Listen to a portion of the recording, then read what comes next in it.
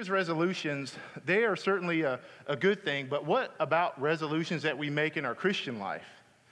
And even deeper than resolutions, right? What type of commitments do we have in our Christian life?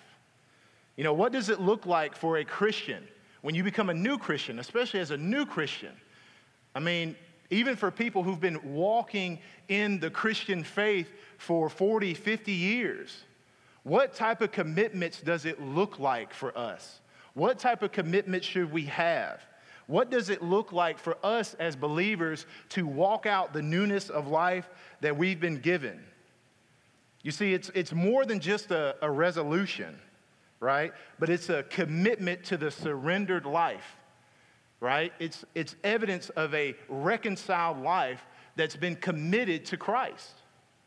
And so, as Christians, we just don't make a mere resolve to be a better person, right? You can't just kind of pick yourself up by your bootstraps to say, you know what, I'm going to be a better person. No, you have a new life, and you've been made new.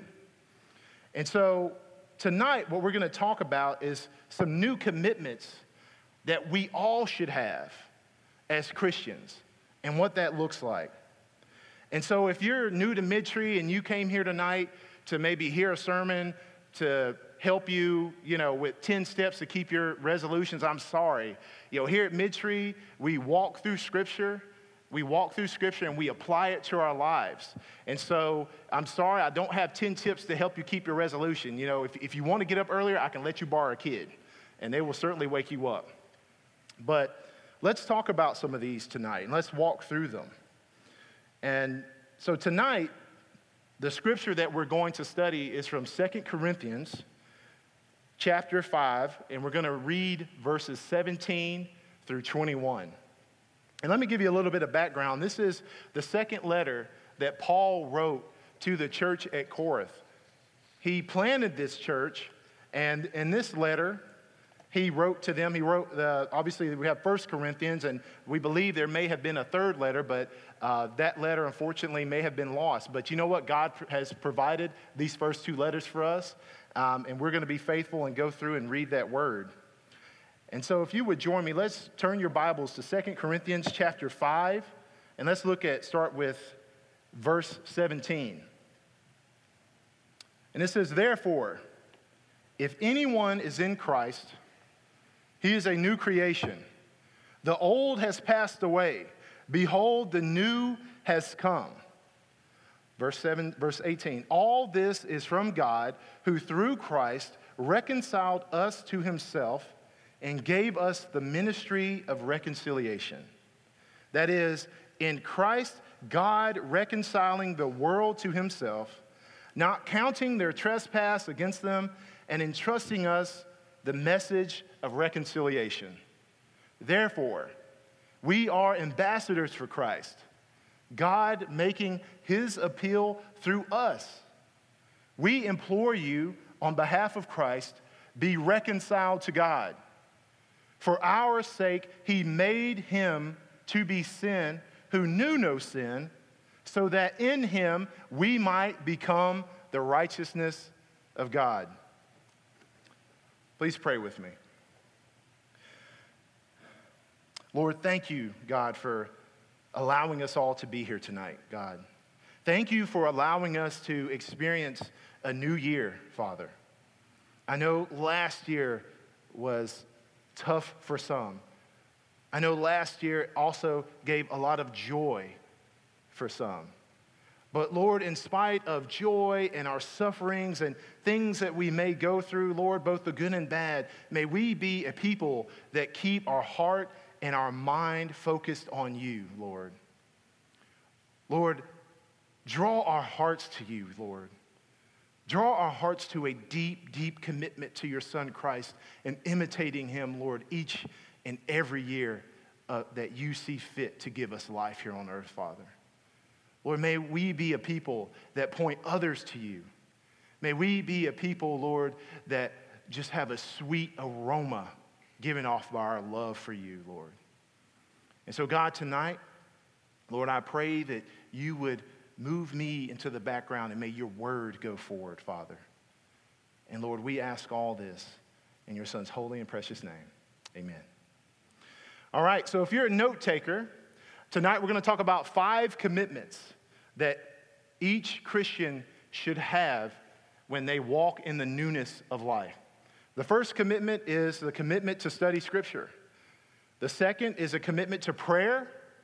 The third is a commitment to the local church. The fourth is a commitment to discipleship. And fifth is the commitment to evangelism. So let's talk about the commitment to study Scripture. Well, in Ephesians 6:2, this is what we read. Therefore, take up the whole armor of God, that you may be able to withstand in the evil day, and having done all to stand firm. Stand therefore, having fastened on the belt of truth, and having put on the breastplate of righteousness, as shoes for your feet, having put on the readiness given by the gospel of peace. In all circumstances, take up the shield of faith, with which you can extinguish all the flaming darts of the evil one, and take the helmet of salvation and the sword of the Spirit, which is the word of God. So just from that text, what we gather from that is that the word of God is a vital part of our spiritual armor. It's what God uses to arm us. And it's vitally important that we read to understand the word of God as we walk out in this new Christian life. And there's no shortcuts, there's no cheat codes, there's no cliff notes, right? For the study, for your own personal study of the word of God. And even an in-depth study of systematic theology is not a substitute for it. And there's power, right? There's power in God's word that you can't find in anywhere else. Because I'll tell you, if I'm just up here talking to you today, apart from the word of God, I'm just a clanging noise. It's useless. It's just advice with the hopes that you have a better Tuesday. But there's power in God's word. And it's critical that even after you go home, right, tonight after hearing this sermon, you search the scriptures for yourself. You test them. Even after Will and Jimmy speak, it's vitally important that you go and you test that for yourself. Because above everything, right, even while Jimmy and Will, they're excellent teachers. And I am so humbled to be up here because I feel like I don't deserve it to be up here in front of you today. But their deepest desire for you is to not merely grasp their talking points each week, but rather it's for you to have a deep desire and an understanding of God's word above all else. Because there's power. There's power in God's word. And it's authoritative in our life. And it's vitally important that we as believers cling to it tightly. And you know, we also need to take care to study the real thing. In law school, well, Christy and I, so I'm an attorney by profession. I hope no one runs out after hearing that. But I'm an attorney by profession, and Christy and I went to law school together. So we actually went into law school married, we came out married, and we came out married to each other. So we made it through that. But in law school, there was a professor. His name was Professor Bo Stone. Professor Stone was rough. And we took a class, it was called Biz Org. And in law school, you see a lot of people, they would use these things called E&Es, or examples and explanations, right? And it's kind of like a shortcut for studying for the class. So if you just didn't want to go to class, you didn't want to study, everybody would read these E&Es. And so people would always take those and just read over them. And I mean, they were full of information. And so, but Professor Stone was a little bit different. If you didn't go and attend class and you didn't study what he told you, because sometimes in class he'd also give you some handouts, right?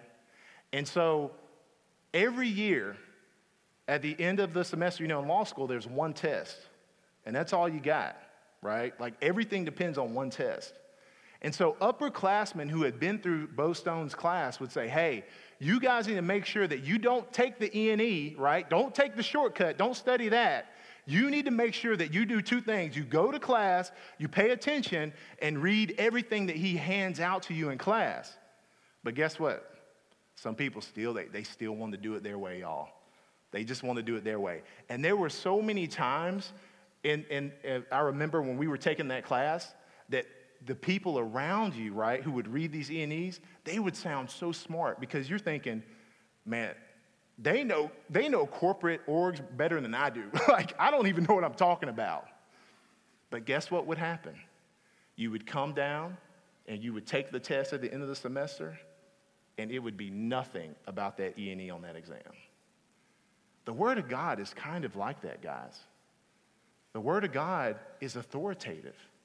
You know, we can't take a shortcut and try to use a substitute for it, right? Sometimes we try to do the same thing. You know, we'll get a good devotional, and we're like, man, this devotional is fire, man. I'm reading this devotional by Spurgeon, man. I'm getting these quotes down. Spurgeon is awesome. He's a great saint, but guess what? His words are no substitute for the Word of God. We have to cling to the Word of God. Lifeway has awesome books. I love me some Lifeway. I always find those little emails. I get the emails and the deals, but even Lifeway books are no substitute for the real thing, guys. We cannot neglect and consume mere candy bars as a meal substitute when God wants us to feast and get the vital vitamins and nutrients that His Word has to offer. And my next point is that we need to study Scripture so that we're prepared for spiritual attacks and we can be able to discern false teachers. And when we read in Matthew 4, verses 1 through 4, this is Jesus speaking. This is just after Jesus had been baptized and the Spirit led him out into the wilderness for 40 days. And this is what it says. It says, "Then Jesus, led up by the Spirit into the wilderness to be tempted by the devil, and after fasting 40 days and 40 nights, he was hungry. And the tempter," that's Satan, "said to him, 'If you are the Son of God, command these stones to become loaves of bread.' But he answered," this is Jesus answering, "It is written, man shall not live by bread alone, but by every word that comes from the mouth of God." You see, guys, even Jesus, the living, walking, and active Word incarnate, outlines for us the vital importance of consuming and knowing the Word. It's our spiritual nourishment. But here's the most sobering thing about this passage that we're about to read. If you go down a few lines and you start at verse 5 through 7, check this out. It says, "Then the devil took him to the holy city and set him on the pinnacle of the temple. And he said to him, 'If you are the Son of God, throw yourself down, for it is written, He will command His angels concerning you. And on their hands they will bear you up, lest you strike your foot against a stone.' And Jesus said to him again, 'It is written, you shall not put the Lord God to the test.'" Here's the sobering thing about that passage to me that really stands out. Satan knows Scripture too, y'all. Satan knows Scripture really well. He knows it well enough that he can manipulate it. And he's even bold enough, y'all. He's bold enough to challenge Jesus. Satan knew very well who he was. And he's bold enough to challenge the Son of God on His Word. That is fascinating to me. That blows my mind. The living Word is challenged by Satan. And if Satan is that bold with Jesus, what do you think he's going to do to us? Do you think he's just going to give us a pass? No. Every day he's coming at you. Satan takes no days off. Neither should we. The Holy Spirit doesn't either, right? The living and active Holy Spirit in you takes no days off. Neither should we, guys. So again, it's vitally important that we just don't consume things also merely because they have a Christian label slapped on them. That's dangerous as well. You know, we should always, again, test those things and discern those things using the whole counsel of God in context, right? Super important to study and know these things in proper context. And I'll tell you, as we wrap up this point, this subpoint, the most dangerous thing to our faith aren't the untruths that we encounter about it, but rather a people who don't know their Bibles well enough to tell the difference between biblical truth and heresy. My next point is that under this commitment to Scripture is that God's Word is a guide for the Christian life. It should guide us. Psalm 139, verses 103 through 105 say this: "How sweet are your words to my taste, sweeter than honey to my mouth. Through your precepts I get understanding, therefore I hate every false way. Your word is a lamp to my feet and a light to my path." You see here, God's word should be refreshing to us. It should be the thing that renews us each day as spiritual nourishment for our souls. But it also should give us discernment, right, to things which could lead us away from God, that can kind of nudge you away from that narrow path. Because that's how it happens, right? You kind of get slowly nudged, slowly over time. Next thing you know, you're completely lost. There was one time, I don't know if any of you guys, well, I know a lot of you guys know Mark and Brianne Womack, but last year, they had a youth event at their house. And we had a foster daughter at the time who was 17, and she went. And my brother Angel, he wanted to ride with me. Well, I asked him to ride with me. I don't know if he wanted to, right? But he came along. He was kind enough to ride with me. And I had to go pick up Alonda. And Mark and Brianne, they live out there, right? They live on past Waverly Hall. And so I, get my happy little self. And Angel, his first question was this. Angel said, "Do you know where you're going?" And I'm like, "Yeah, I know where I'm going." So what do? I decide to start driving, right? Like I'm headed towards Upatoy. Like I'm going that direction, right? So I'm just driving along. And it was like, 20 minutes that we drove. And then finally I was like, oh, man, I think I went the wrong way. So then me, not using the technology that God has blessed me with in my phone, I'm like, you know what? If I make a left on some random road, I'll be able to cut through and it'll drop me off in Catala somewhere. Bruh, I was wrong. Dude, I finally was like, look, I got to put in their address. And I kid you not, the phone was it was like, I can't find where you are. I was in the middle of nowhere. And it got so bad, I was on a dirt road. There weren't even power lines anywhere. I mean, I had no idea where I was. But Angel was so cool. He was just like, "Hey, Larry, it just happens sometime." But I bet in the back of his mind, he's like, "Dude, you should just put in the directions." But that's what it's like sometimes when we trust ourselves above the word of God, right? Sometimes when we go with our own feelings and our gut, we think, "Oh, yeah, I know this is right." That's why we need the word, because it can be sobering to you and get you back on that right direction. Just like me, you don't want to end up spiritually, in a sense, lost and out on an island in a desolate place by yourself. And that's what can happen if we're not plugged in and we're not studying the Word of God. The next thing you know, you think, "Oh, yeah, this is right. I'm doing the right thing. I'm doing exactly what I want to do. I'm doing what the world would say it feels right." But even test your feelings against the Word of God, because sometimes your feelings will lie to you. Test everything against the Word. And I know, today, at one time, all of us in this room were not believers, right? We were just walking around spiritually blind in life. And that's what it's like. It's like you're literally blind when you're walking around in life apart from God opening your eyes and revealing things to you. And sometimes we want to creep back into that old life. But the Word actually helps keep you on the right track.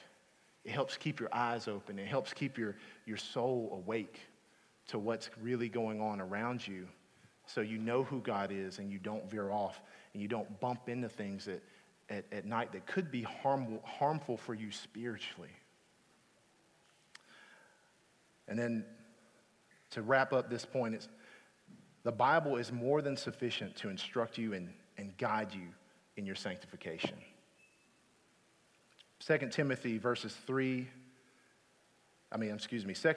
chapter 3, verses 16 through 17 says this: all scripture is breathed out by God and profitable for teaching, for reproof, for correction, and for training in righteousness, that the man of God may be complete, equipped for every good work.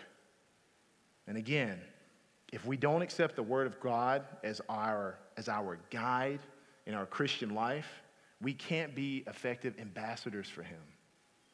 And my summary is this: the Bible is not a self-help book, but it's the vital nourishment that sustains, strengthens, guides, and directs the Christian life. So the next commitment is our commitment to prayer. And I'll tell you, it's such a privilege to be able to communicate with God. Because in Philippians 4:6, we read this: do not be anxious about anything, but in everything by prayer and supplication with thanksgiving, let your requests be made known to God. And the peace of God, which surpasses all understanding, will guard your hearts and your minds in Christ Jesus. As we walk out our Christian life, we need to be people who are also committed to prayer. We need to spend real time engaged with the Lord, real time with him, because it's a privilege, and it's the key to peace. It's the key to a renewed assurance of our life in Christ. And y'all, there's an intimacy that you have with God when you're praying with him. It's the thing that keeps the anxiety away as a result of some of the day-to-day worries in life. And it keeps those things in check because of our overall spiritual condition isn't dependent upon our horizontal relationships, but rather this vertical relationship that we have with God. That's exactly what prayer is. You are communing with God vertically. So when you walk out your life dealing with all the drama, all the mess that you may have to deal with, these relationships become so much better when you're connected with the Lord. Make sure that this relationship, that there's a commitment here before we make commitments there. It's vital. And it's also to remember that prayer is not just meditation, y'all. It's not just contemplating something, but it's intentional time set aside to be in relationship with God. And I know we're all busy people, but I heard something years ago that really, man, it hit me. It hit my soul. Someone said to me, you can tell a lot about a man, really now 3 ways: how he spends his money, right? What's on his phone, and how he spends his time. How do we spend our time in those 3 things? If you took out your phone today and you examined it, right, what would it say about how your commitment in your prayer life? Hey, I'm calling myself out, right? I'm calling myself out. What would it say about our commitment to studying Scripture? If you pulled out your phone and you just looked at it, right? Because I think there's an app, at least on iPhones, that tells you how much time you spend on your phone and what apps you have open. What does that say about us? Where are our commitments, right? Now, our next point is that we can't treat God like a genie when we pray. God isn't some genie that we just, God, let me ask you for this one thing that I really desire in the flesh. Leonard Ravenhill says it perfectly. He says, prayer is not an argument with God to persuade him to move things our way, but an exercise by which we are enabled by his Spirit to move things his way. So ultimately, prayer is about aligning our desires, our heart, with God's desires and his heart. Prayer isn't about us trying to move him or to get him to kind of, try to manipulate him. No, prayer is about asking God, pleading that our desires become what he desires. It's a beautiful thing. And then we also pray because Jesus commands us to pray. In Luke 18, verses 1 through 8, it says this. It says, and he told them a parable to the effect that they ought to always pray and not lose heart.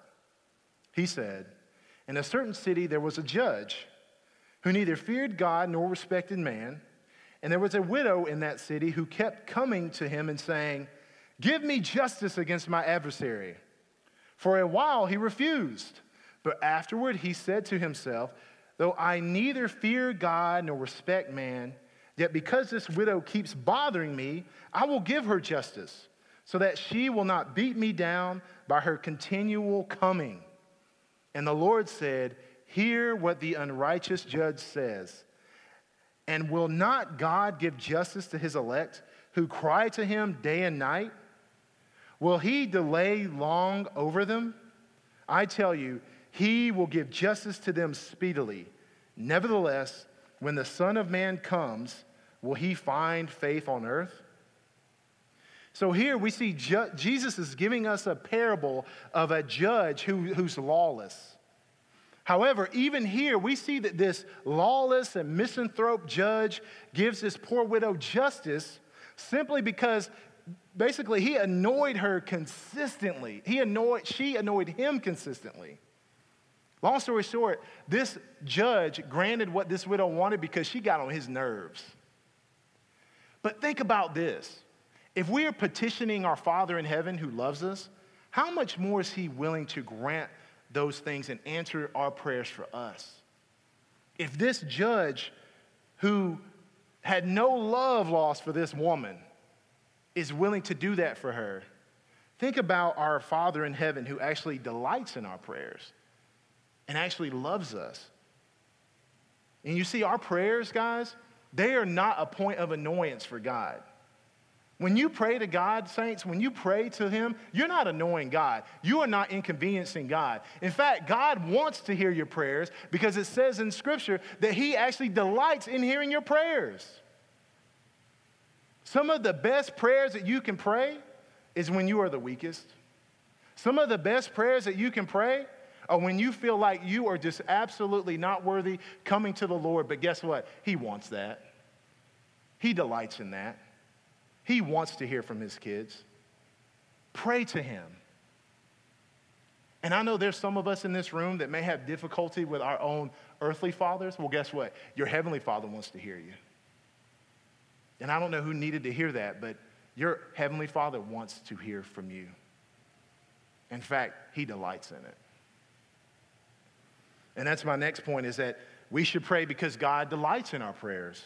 Proverbs 15, chapter 15, verse 8 says this: the sacrifice of the wicked is detestable to the Lord, but the prayer of the upright is his delight.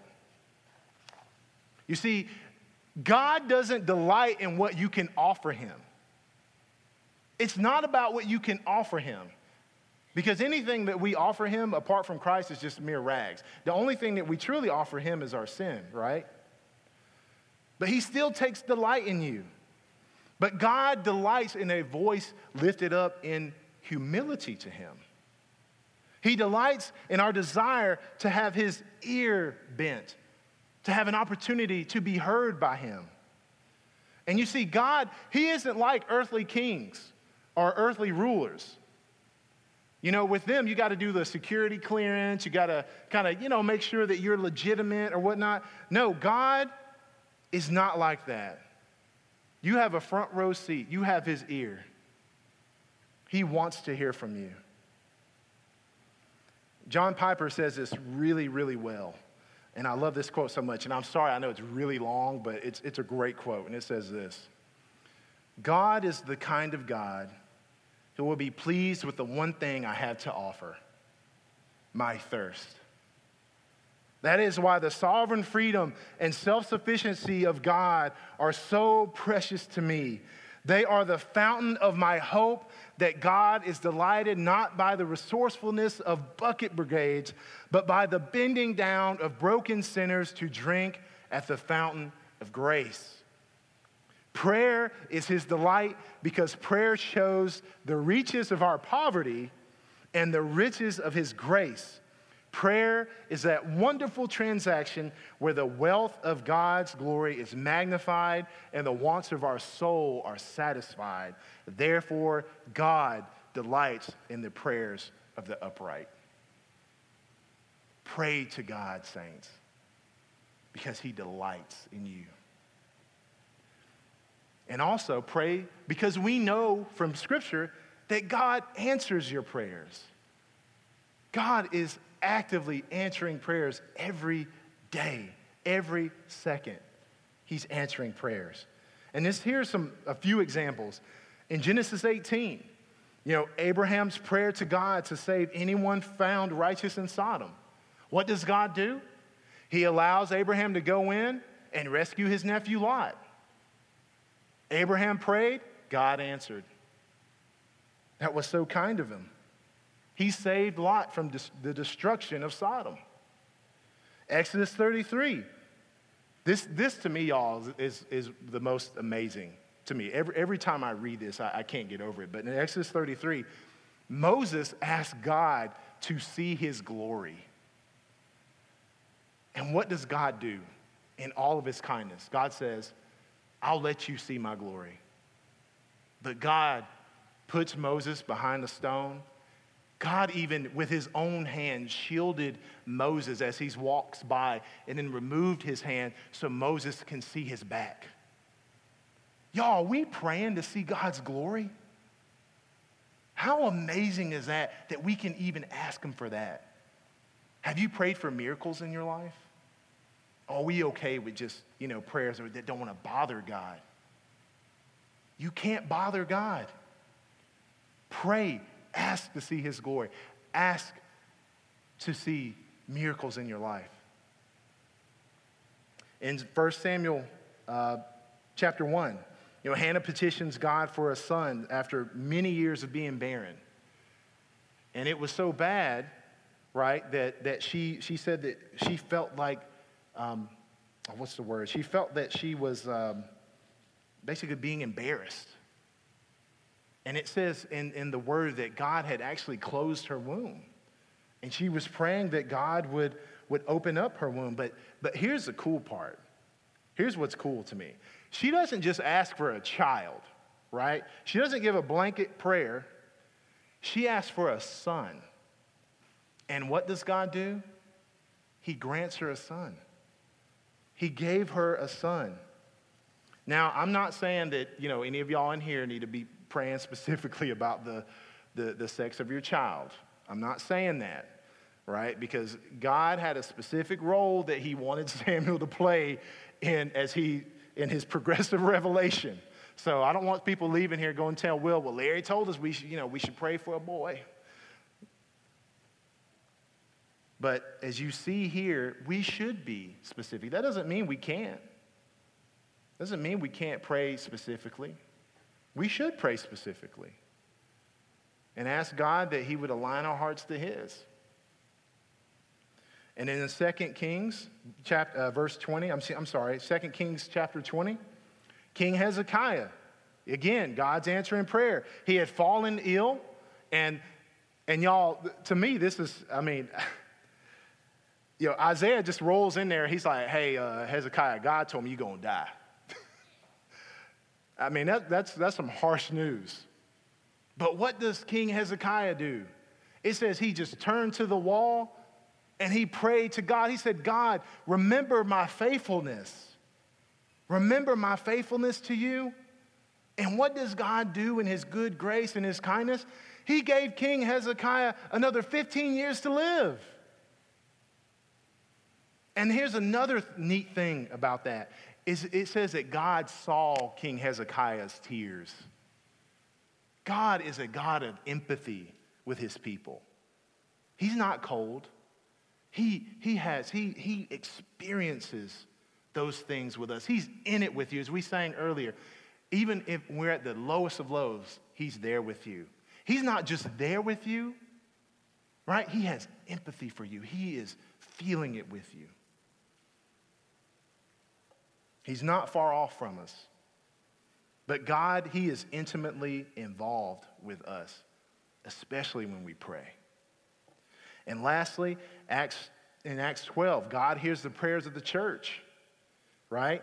Peter was jailed by Herod, and God sent an angel to rescue him from jail. And the local church, what did they do? They got together, they prayed for Peter, and God answered in a way that was so miraculous that even Peter, he thought it was just a vision. Peter couldn't believe it. Here's the man that had walked with Jesus, right? Had seen Jesus perform these miracles, and then he was locked away in jail. The saints are praying for him, and then God allows for him to be busted out of jail, and he's like, oh yeah, this is so cool. This is probably just a vision I'm having. I'm like, dude, you saw Jesus, the risen Christ from the dead, and you think this is just a vision? Come on, dude. But my point here is also that God hears the prayers of the corporate church. He hears prayers of the local church. And as a church, we should all be united in some way in our prayers. Like Christy talked about earlier, we should be united in praying for our missionaries.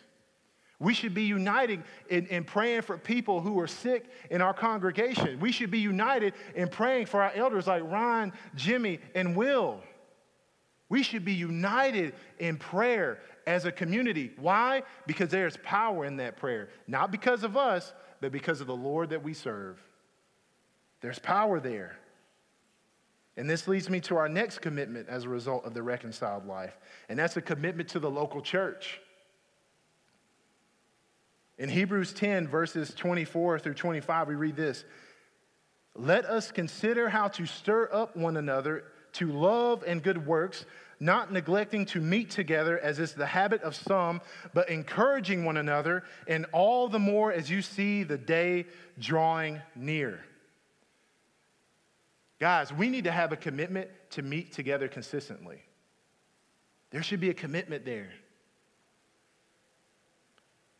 And there's no separation of our commitment to Christ and our commitment to each other as a local church. Let me read that one more time. There is no separation of our commitment to Christ and our commitment to each other as the local church. Every now and then when I'm out evangelizing, I will meet that one person who's like, oh, I'm a Christian. Well, where do you worship? I just kind of do it on my own. You can't do that. You can't do that.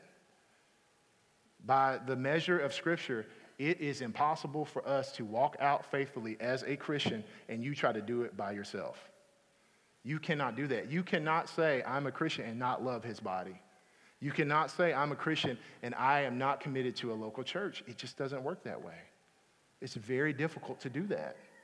God does not desire that for you. In fact, as we read, God desires for you to be connected with one another, for us to be connected, throwing myself in here too, because I need it, for us to be connected intimately and woven in intimately with each other's lives.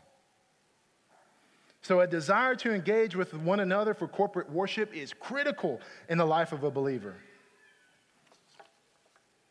And if we are not meeting together and invading each other's lives, how can we do that well?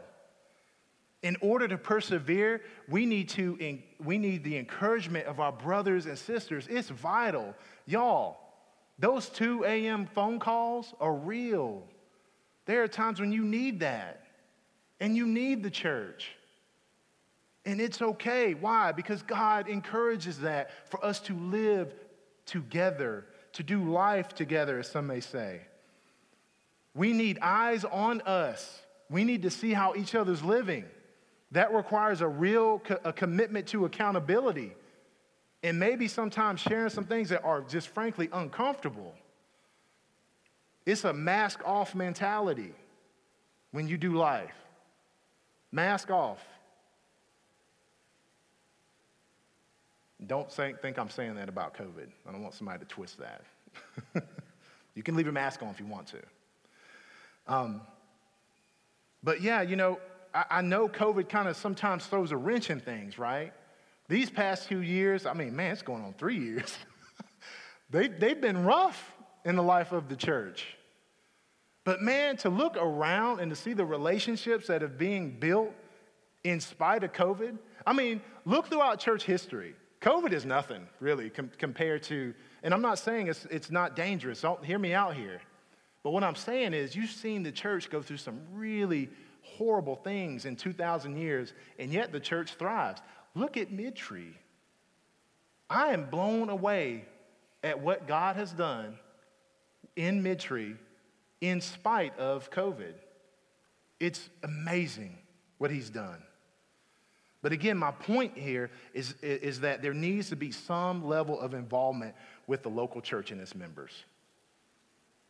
And that goes to my next point, is that you should be known by the local church. I heard someone say this one time, and it just blew my mind. It was back when we were at Impact, and I can't remember the young man's name, but he was on stage. But he said, you know what? God wants you to be known. Man, that hit me hard. God wants you to be known.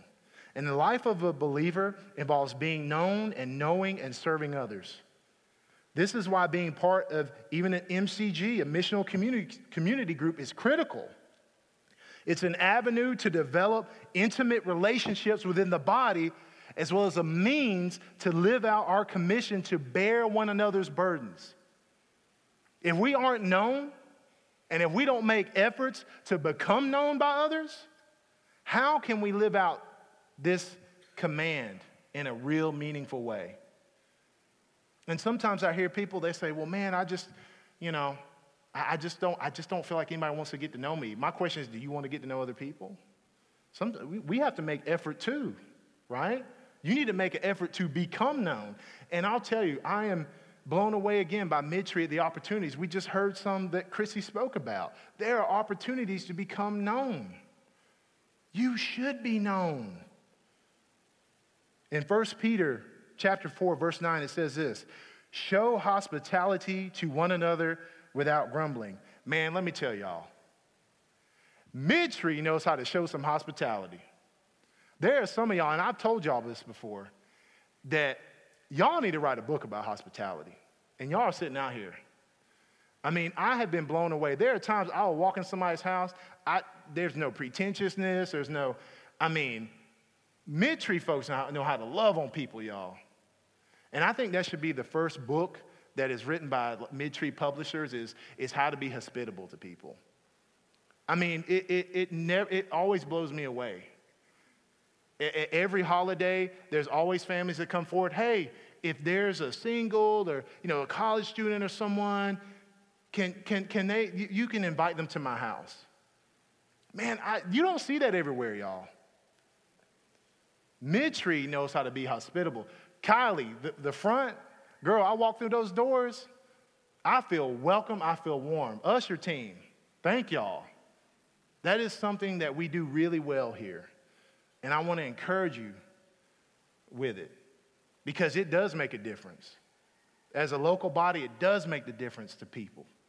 And it's a beautiful thing to see a church be so hospitable to people.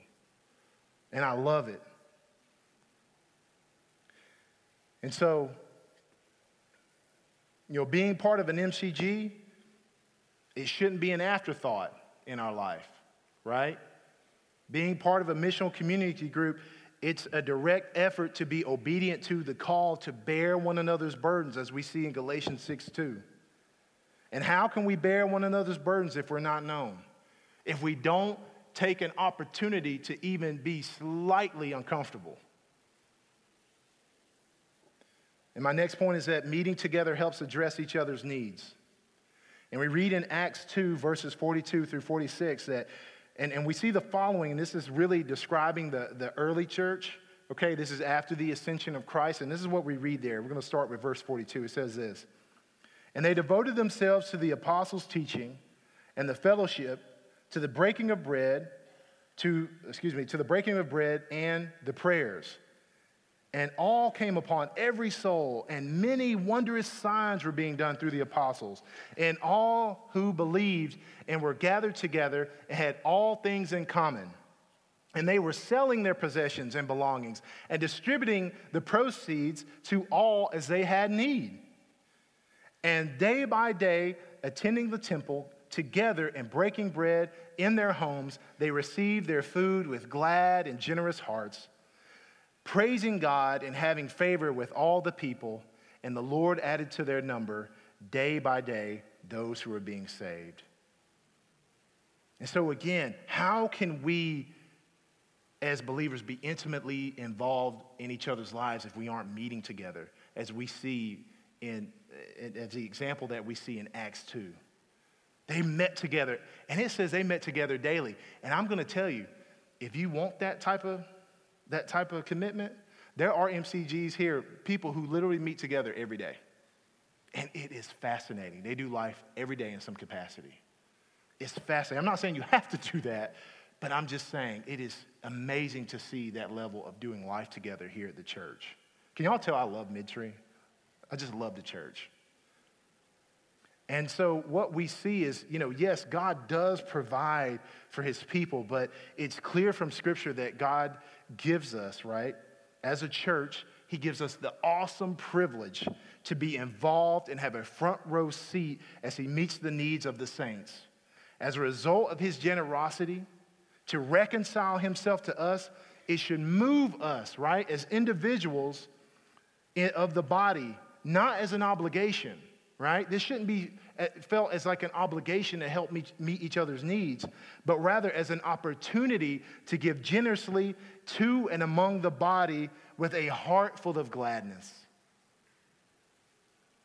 And it's the generous love of God in our lives that drives us to love one another as we show generosity and commitment to the local church and to one another. And that leads us to discipleship. There should be a commitment to discipleship. Again, walking out this life lived, the reconciled life lived in Christ, there should be a commitment to discipleship. And in 1 John, we read this. In John 13, verses 34 through 35, it says this: "And a new commandment I give to you, that you love one another just as I have loved you. You also are to love one another. By this, all people will know that you are my disciples if you have love for one another." Guys, in discipleship, it involves a deep commitment to one another because it models the love of Jesus that we see in the Bible. Spending time together, sharing with each other, teaching, correcting, guiding. Deep personal relationships modeled after Christ draw us not only to one another, right? When you are obedient to being discipled, it doesn't just draw you to each other, it draws you closer to God because of that obedience. That's amazing that we can draw together in intimacy as saints, right? Being obedient. But as we do that, God is just drawing us closer to himself. Discipleship, when it's done correctly, it deepens our spiritual maturity. Therefore, the goal of discipleship isn't really shallow. Your goal shouldn't be shallow. It shouldn't be surface level relationships. Again, these are the type of relationships where it's like, man, I'm gonna call you. Can I call you at 2 a.m. when I have an issue? And there are brothers here. There are brothers here that I know I can call you at 2 o'clock in the morning. And I'm not saying you should do that. Like, don't start calling each other at 2 in the morning. But I'm saying, do you have that type of relationship with someone where you're being discipled or you're discipling someone where you can make that call? That's my point. Again, having deep relationships also, they require a lot of work, right? I remember when I first started dating my wife, man, that was some work. I had to work. In the same way, when it comes to discipleship, I still work, honey. I still work really hard for you. I just want you to know that. I couldn't leave that point there. But when it comes to discipleship, we should also work in those relationships. It takes a lot of work. It takes a lot of grit. It takes a lot of effort to be committed to discipleship. And I want to say this. As part of discipleship, right, when you enter into those discipleship relationships. And I hope that everyone in here has that type of relationship. Either you're discipling someone or you're being discipled, and really it should be working both ways for you as a believer, right? You should be comfortable with the uncomfortable and accommodating to inconvenience. Let me say that again. When it comes to discipleship, you need to be comfortable with being uncomfortable, and you need to be accommodating to inconvenience. Because as we saturate our lives with others, it must always be with a desire to model Christ to those that he has placed in our lives. Just like Jesus is. You read in Scripture, Jesus was saturated. He walked with them. He talked with them. He ate with them. Jesus did everything with his disciples. And what it does is it makes our theology real. Discipleship gives feet to our theology, right? It makes theology real because it requires us to lead by the example of Christ that he gave us in Scripture. And our delight in Christ should be the engine, right? It should be the engine that drives that desire to disciple others. Older men, and I'm putting myself in that bucket too. There's someone that needs equipping.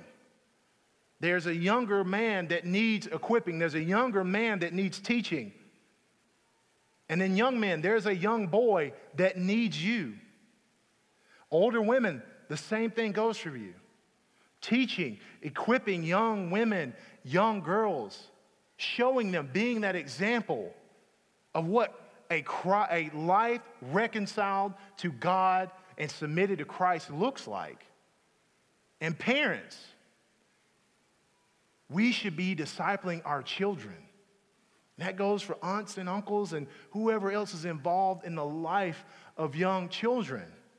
And I'm not saying that discipleship is not of our children in particular. It's not about teaching a behavior, right? It's not about teaching a behavior to our kids, but it's about pointing our kids towards intimacy with Christ. That's different. It's not just saying, I want you to be a good boy or a good girl. No, that's not the point of discipling your children. The point is to point them to Christ, to model that for them. Even how we discipline them should be a model for Christ. And that also means, parents, that we should be reading the Word with our children. And I'll tell you, back in Texas, when I first started reading Scripture with my children, y'all, it was really awkward. It was so strange because a man came up to me. He's like, hey, do you read the Word with your kids? I'm like, no. And as someone who's trying to disciple me, he said, well, you should. And let me tell you, it was super, super awkward. But God was so faithful in that. Because if I hadn't started doing that, I probably wouldn't be up here today. And God was so kind in that, and that he ultimately didn't so much, the point wasn't so much to drive my children, right, to Christ, which is, yes, that's important. But ultimately, God drove me into a deeper relationship with him because I was obedient. And again, sometimes you'll feel completely unqualified. But guess what? God makes you qualified by virtue of you being saved and by virtue of you being their parent. You are absolutely equipped, more than equipped for that job. And then we should also be looking out for discipleship opportunities, right? Even in the church, we should be looking out for discipleship opportunities. There was a man at a church that I was at before, and I remember we were sitting in this row, on this row, and it's like the guy came up and he tackled me to get to meet me. And, you know, he's an older guy. He's bald. I think that's what drew him to me is because he saw my shiny head, and our shiny heads is kind of connected or something. But anyways, he just came up to me. He's like, hey, introduced himself to me, introduced his wife to me. And as I got to know him, I would notice he would do this with other people, right? And so one day I asked, I said, hey, what's up with that? You know, I just see you, you're just like, you jet to new people when you see them in church. He said, oh, it's because I'm the pastor of my row. What? He said, I'm the pastor of my row. And I was just blown away because, y'all, he took membership so seriously that when he would see someone come into church, he made it a point to get to know them. And so, Midtree, if you're a member, you should be the pastor of your row. When you see someone you don't know, or you see a new face come in, we should all be like little pastors of our row, looking after people, looking for those opportunities to disciple somebody. That was just a really neat thing to me. And again, discipleship also is a call to be intimate with Christ. And I won't belabor this point, but I'll read this Dietrich Bonhoeffer quote to you because I think it summarizes it so well, and then we'll move on. But it says, Christianity without discipleship is always Christianity without Christ. Wow. If we're not being discipled and we're not discipling, there's a big old gap in our Christianity. Jesus modeled discipleship, so should we. And a summary point here, just to kind of wrap this up, is commitment to discipleship is important because we can't imitate Christ if we don't open ourselves to showing others how to imitate Christ as well. If we don't show others how to imitate Christ, we cannot imitate Christ. And that leads us to our last point, and that's evangelism. In Matthew 28, verses 18 through 20, it says this, "And Jesus came and said to them, 'All authority in heaven and earth has been given to me. Therefore, go and make disciples of all nations, baptizing them in the name of the Father and of the Son and of the Holy Spirit, teaching them to observe all that I have commanded you. And behold, I am with you always to the end of the age.'" As people reconcile to God, let me tell you this. We have the greatest gift imaginable in all of the universe. We have the greatest gift. We have a reconciled relationship with the creator of everything. And, not just the fact that we're reconciled with him on earth, but we're reconciled with him for all of eternity. And so our new life is a result of Christ's finished work on the cross, and it's evidenced by the Holy Spirit indwelling in us. And so if we have this great gift, why shouldn't we proclaim it? Why shouldn't we share it? I once heard a quote, and I think this is actually from an atheist, and he said, look, how much do you have to hate someone to believe you have the greatest gift from God, but yet you don't share it with other people? How much do we have to hate somebody to know that we have the greatest gift ever imaginable and we don't share it with people? We should be excited to proclaim the gospel to others. It's almost like if our neighbor's house was burning down, right? Or we knew that they had some crazy disease and we knew it and we had the cure and we just didn't tell them. We just kind of gave them a pat on the back and was like, hey, I hope you're okay. Yes, it's going to be uncomfortable.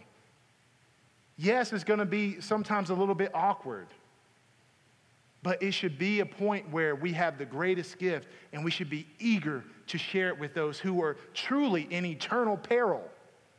You have souls at stake, and we just kind of keep it quiet. Praise God for those that shared and proclaimed the gospel to us. That should move us to share it and proclaim it with others as well. And our lives should be a living testimony to this at work, at school, in public. And I've also heard someone say this to me once, that every house of a Christian should be the church of the neighborhood.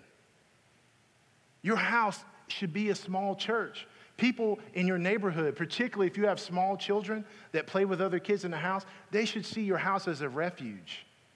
Other neighbors should see your house as a place of peace, as a place where they can go and they know that they can be comforted, but also they can hear the truth. Love people enough to share this great truth that we have to them.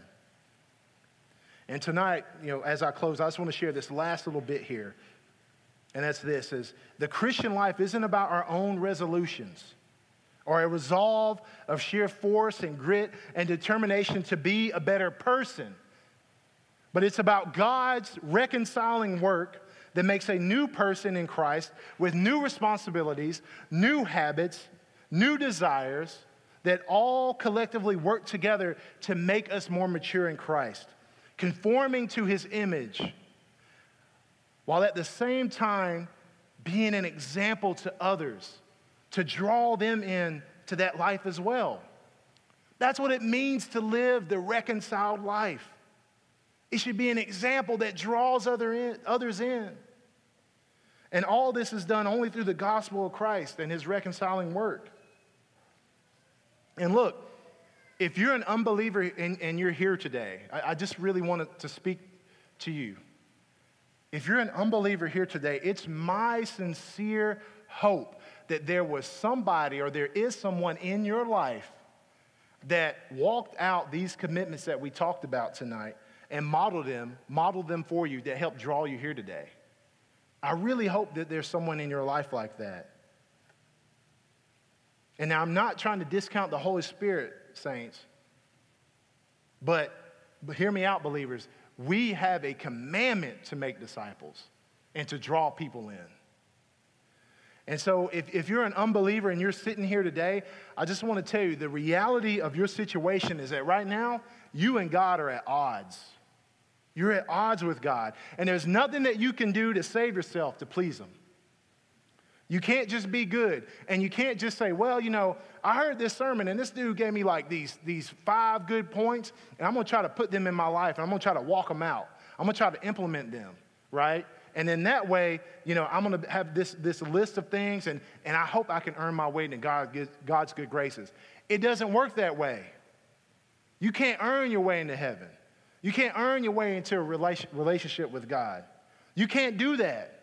There's only one way to the Father, and that's through Christ. That's it. It's only through Christ.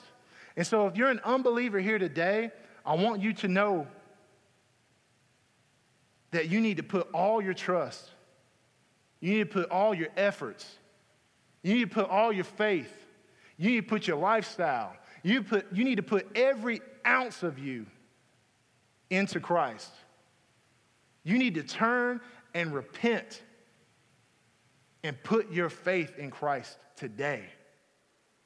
And I know sometimes I've heard other people say this. They say, well, you know, you just need to make Jesus your Lord. Can I say something? Y'all, Jesus is already Lord. You don't make Jesus your Lord. Jesus is already Lord. The issue and the question is, are you going to be at odds with him? Right? Are you going to be at odds with him? Are you going to be surrendered to him? I can't make Jesus Lord. No one can. Only he and the Father have done that. Jesus is Lord. But are you surrendered to him? Have you thrown up the white flag and said, I surrender, and I'm no longer going to try to keep doing things my way? That's the question. And at the end of the day, my desire for any unbeliever here today, if you decided to come in and say, you know what, I want a new start to life, right? I want a new start to life. My desire for you is to certainly have that real peace through Christ. I want you to have real joy through life. I want you to have a life that's saturated in God's love, knowing that you have been reconciled to the most powerful being in all of the universe. And not only that, I want you to know him as your friend. Moreover, I want you to have the ability, and as you're being reconciled with God, as you're reconciled with him, you can call him Father. You can call Christ your brother. And now instead of being separated from God, you're bound with the triune God, the Father, the Son, and the Holy Spirit for all of eternity. And if you leave here today, that's the main thing I want you to think about if you're an unbeliever in this room. And now, does this mean, right, and even some of the believers here can attest to this, does that mean that, you know, once you're saved, you're not going to live a life where you have suffering, where you have issues, where you're guaranteed a life of free of pain? No, it doesn't mean that. In fact, living out this committed life, the reconciled life to God, your life might get harder. You might be called to do something so difficult that the only way that you could do it is through Christ alone. And guess what? He's going to get all the glory. That's what this life is. It's knowing that in spite of that, in spite of the suffering and the tough things you walk through, you have that joy. And saints, most importantly today, I just want you to leave here thinking about those commitments that we talked about. Live them out as we're called to do. Live them out because of your love for Christ, because of your love for him and what he did on the cross, because of your love for the Holy Spirit and what he continues to do in you, and because of your love for others that have yet to experience the great joy and the great peace of the reconciled life in Christ that you have today. Pray with me. Heavenly Father, God, thank you so much, Lord, for the reconciling work of your Son. Thank you, God, for restoring the relationship, God, between us and yourself, Lord. And God, we pray as we leave here tonight, Lord, as we continue to walk in the newness of this year, Lord, that we would hold fast to your word, Lord, that we would hold fast to the plow and not look back and live out this newness of the life that we have in you, God, because we are called and because you have said that we have a new life, Lord. God, our prayer is that the gospel would never get old to us. Lord, as believers, that we would continue, God, to rest in the fact that we are saved and that we are yours and there's nothing that we can do to be separated from you. And Lord, for any unbelievers here tonight, God, I just pray, Lord, that if you're calling, that if you're nudging them, Lord, that they would be so drawn to this committed life, that they would be drawn to the restored life that only you could give them, Lord. God, we thank you again for gathering us here tonight. In spite of everything else, Father, you are so good and you are so kind to us. And we pray all this in your Son's holy name.